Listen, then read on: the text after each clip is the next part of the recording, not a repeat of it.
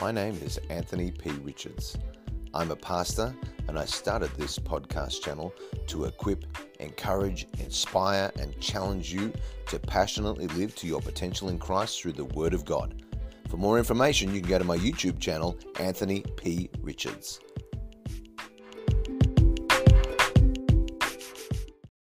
Well, welcome to another day as we continue to go through the Word of God, continuing our journey through the book of Matthew. And we are looking at the second half of chapter 7 today. This is part of Jesus' Sermon on the Mount, the most amazing sermon ever preached, Jesus' first sermon at the beginning of his ministry. And he is just going from topic to topic to topic. He's talking about prayer, fasting, giving, judging, do unto others, ask and you'll find, so many things. And he gets to verse 13. And he says something that's very interesting. He starts off in Matthew 7 verse 13 and he says this, "Enter by the narrow gate, for wide is the gate and broad is the way that leads to destruction. And there are many who go in by it." Jesus did not speak of this gate as our destiny, but as the entrance to a path. There's a right way and a wrong way. And Jesus appealed to everybody who was listening to this sermon to decide, go the more difficult way because that is what leads to life. And he understood and he taught that not all ways and not all destinations are equally good. One leads to destruction, the other leads to life. D.A. Carson. Jesus is not encouraging committed disciples or Christians to press on along a narrow way and be rewarded in the end. He is rather commanding his disciples to enter the way marked by persecution and rewarded in the end. Narrow. Verse 14, because narrow is the gate. So here again, it's verse 13, narrow. Verse 14, narrow is the gate. Difficult is the way which leads to life, and there are few who find it. The true gate is narrow and difficult. And if your road has a gate that's easy and well traveled, then David Guzik says, you do well to watch out. And there is a reality to this, that not everybody's going to walk through the gate. Not everybody's going to choose the right way. And this is what Jesus is talking about here. And he goes on and he starts a long section. I'm going to read to you from verse 15 all the way down to verse 20. "Beware of false prophets who come to you in sheep's clothing, but inwardly they are ravenous wolves. You will know them by their fruits. Do men gather grapes from thorn bushes or figs from thistles? Even so, every good tree bears good fruit, but a bad tree bears bad fruit. A good tree cannot bear bad fruit, nor can a bad tree bear good fruit. Every tree that does not bear good fruit is cut down and thrown into the fire. Therefore, by their fruits you will know them." Jesus has just warned us of a path that leads to destruction, and now he reminds us that there are many people who would try and guide us along the broader path that leads to destruction. And the first step in combating these false prophets is to simply beware of them. D.A. Carson, warnings against false prophets are necessarily based on the conviction that not all prophets are true and that truth can actually be violated. And I see that all the time. As soon as a prophet, somebody who masquerades as a man of God and comes away and says, no, the path is much broader to God. It's open, it's easy, it's for everybody and doesn't matter how you act, then I know that they're a false prophet. Because Jesus himself said it's narrow and it's difficult. So you have to be aware of them. People who come in sheep's clothing, but inwardly they're ravenous wolves. Yeah, they look all fluffy on the outside. People are like, oh, it's so nice. It's just so warm and fuzzy. It's the nature of these false prophets to deceive and to deny their own true character. Why? Because they're deceiving themselves. They believe what they're saying. believing themselves to be sheep when actually they're wolves, but they don't realize they're a wolf. So how do we judge them? We know them by their fruit. We guard ourselves against false prophets by taking a look at their fruits, which means paying attention to several aspects of their life and their ministry. Pay attention to the manner of the living and how they live their lives. Do they show righteousness, humility, and faithfulness in the way that they live? Pay attention to the content of their teaching. Is it true fruit from God's word, or is it man-centered, appealing to ears that want to be tickled? And pay attention to the effect of their teaching. Are people growing in Jesus or merely being entertained and eventually falling away? Is their teaching something that teaches total dependence and reliance on Jesus and the admission of sins and what Jesus said, repent and be baptized? Or is it negating that, saying, no, you don't need to do that in order to get to God? That's what we need to look at. Every good tree bears good fruit, and a bad tree bears bad fruit. The fruit is inevitable. It's an inevitable result of who we are. Eventually, and it might take time for the harvest to come, the good or the bad fruit is evident, and it reveals what kind of tree we are. Some people don't realize that they're producing poisonous fruit that's going to hurt people. I understand that. I understand that people have noble motives and they're trying to be good. But you can be a wolf trying to be a good sheep. You're still a wolf. Okay, verse 21. I get passionate about this because I see too many people taking people away from Jesus, the way, the truth, and the life. No man comes to the Father but by me. How do you come to him? Romans 10. If you confess with your mouth that Jesus is Lord, believe in your heart that God raised him from the dead, you will be saved. That you can't take that verse out of the Bible. You can't take the verses out of the Bible. It says, Jesus says, repent and be baptized. They're in there. We can't negate them. They're truth of God's word. So I have to passionately defend it. Verse 21. Not that God needs me to defend his word. I'm just putting up a defense of it. That's all. Okay, verse 21. Not everyone who says to me, Lord, Lord, shall enter the kingdom of heaven, but he who does the will of my Father in heaven. Many will say to me in that day, Lord, Lord, have we not prophesied in your name, cast out demons in your name, and done many wonders in your name? And then I will declare to them, I never knew you. Depart from me, you who practice lawlessness. Jesus spoke here of a proper verbal confession where these people said, Jesus, you are Lord. Now that's vital, but it's never enough by itself.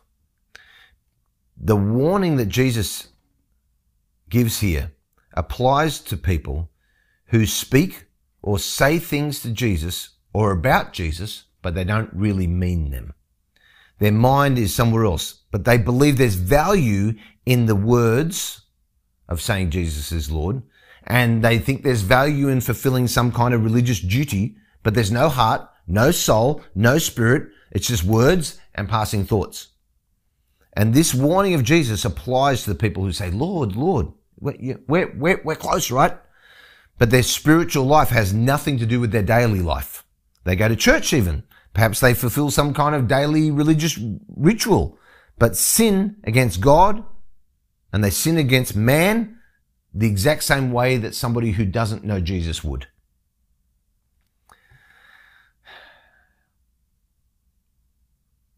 It's staggering that Jesus claimed that he is the one that people must stand before on the final day of judgment. He's the one rightly called Lord.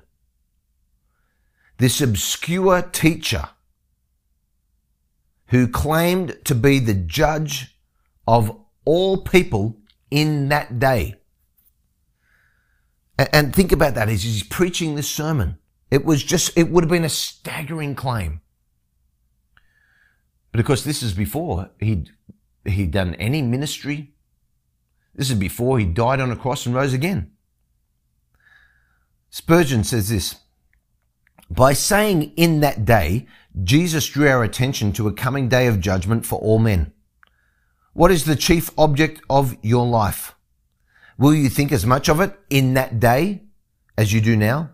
Will you then count yourself wise to have so earnestly pursued it?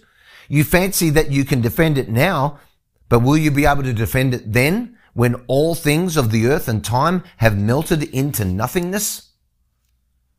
The people that Jesus speaks of here had very impressive spiritual accomplishment. Think about this. They had prophesied, they cast out demons, they'd done wonders, and those things were wonderful. But they meant nothing without the true connection to Jesus Christ himself. And Jesus didn't seem to doubt their claims about doing these miraculous things. He didn't say, no, you didn't really prophesy. No, you didn't cast out demons. No, you didn't do miracles.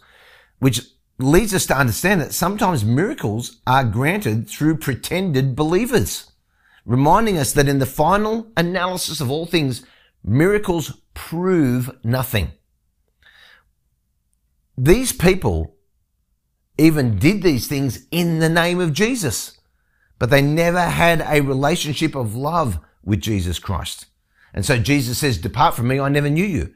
In the end, there's one basis of salvation and one only. And it's not just a mere verbal confession. It's not just spiritual works. It's knowing Jesus and being known by him. It's our connection to him. It's by the gift of faith that he gives to us that secures our salvation. And being connected to Jesus is how we are secure. Without connection to Jesus, then all the miracles and all the great works prove absolutely nothing. Now, it's a very important distinction to make that these are not people who lost their salvation. These were people who never had it in the first place. Jesus said, I never knew you. They thought they knew Jesus. So this is not people who were saved and then walked back on that. They were never in a position of being saved in the first place. Verse 24. Therefore, whoever hears these sayings of mine and does them, I will liken him to a wise man who built his house on the rock. And the rain descended, the floods came, the winds blew and beat on that house, and it did not fall, for it was founded on the rock. But everyone who hears these sayings of mine and does not do them, he'll be like a foolish man who built his house on the sand. And the rain descended, the floods came, the winds blew and beat on that house, and it fell, and great was its fall. In Jesus' illustration of the two builders, each house looked exactly the same from the outside. The real foundation of our life is usually hidden. People can't see it. It's like a foundation of a home. And it's only proven when the storms of life come. And the storms come from heaven in the form of rain, and they come from the earth in the form of floods. And a storm, which involves rain and floods and wind, was the ultimate in power to generations who didn't have weapons of mass destruction.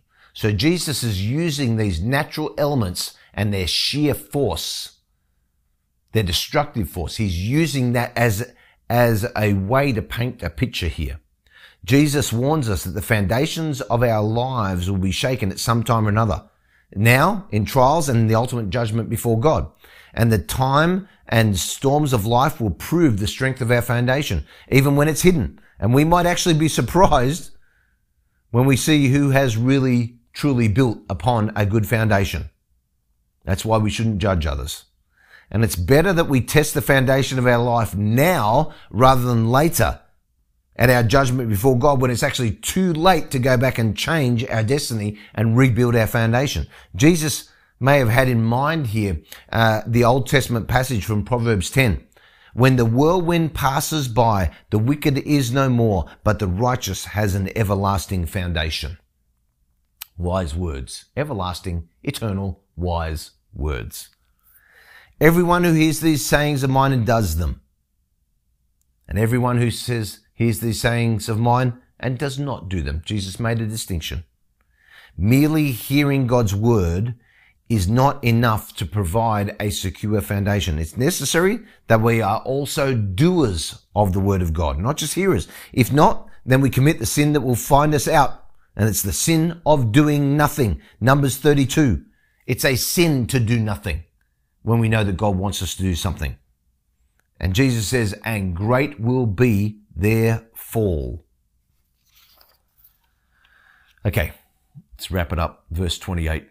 And so it was, when Jesus had ended these sayings, that the people were astonished at his teaching, for he taught them as one having authority, and not as the scribes. Here endeth the greatest sermon, the Sermon on the Mount. And his audience couldn't help but notice that Jesus taught with an authority that was lacking in the teachers that they had heard in their synagogues and temples, who just quoted other rabbis. Jesus here spoke with a different kind of intensity and authority. It was the authority of God's revealed word in him. Spurgeon says, 2 things surprised them: the substance of his teaching and the manner of it. They had never heard such doctrine before, but their main astonishment was at his manner. There was a certainty, a power, a weight about it, such as they had never seen. Whenever God's word is presented, as it truly is, with its inherent power, it will astonish people, and it will set itself apart from the mere opinions of mankind. When we really understand Jesus in this Sermon on the Mount, we should also be astonished. Because if we're not astonished, when we probably haven't really heard or understood what Jesus said, it should literally blow our minds. It should blow up every other foundation apart from him. It should cause us to rethink how we are building our lives. To have hearers astonished is a good thing. But it was not good if that was the extent of the effect. We shouldn't stop at astonishment. A good preacher always wants to do far more than just astonish his listeners. Whenever I preach a sermon, I'm not looking to just astonish people. I want to astonish them so that they can be changed and pointed towards Jesus, so they can be pointed towards the Word of God, the promises of the Word of God. And that leads me to my observation of this chapter here. The fruit test will tell you the current state of your foundation. Have a look at your own fruit. What fruit is coming out of your life? What is the fruit of the people that you are looking to? Some people, you've got to cut people out of your life. Other people, you need to add people in. Some people, you need to cut things out of your life. Some of you need to rebuild your foundation.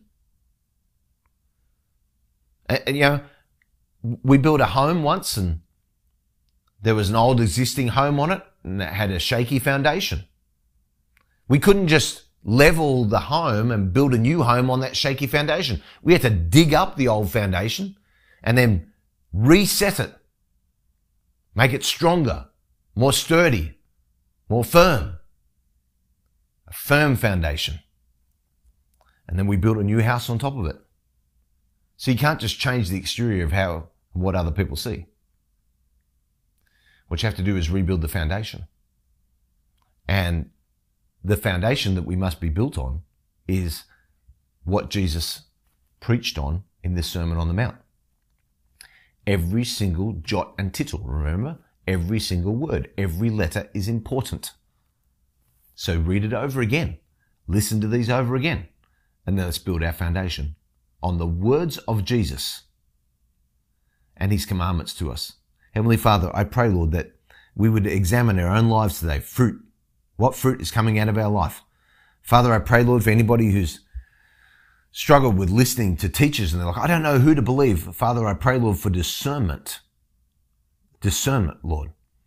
I pray that we'd always remember it's narrow is the way. It's difficult. It's not meant to be easy. And God, I pray that we would understand that we should listen to people who point us to your word. And God, that your word has everything we need in it. Jesus, thank you for the authority with which you revealed the word, that you became the word, and that we could understand that not only are we to be astonished by your words, we are to be changed by them. In Jesus' name I pray. Amen.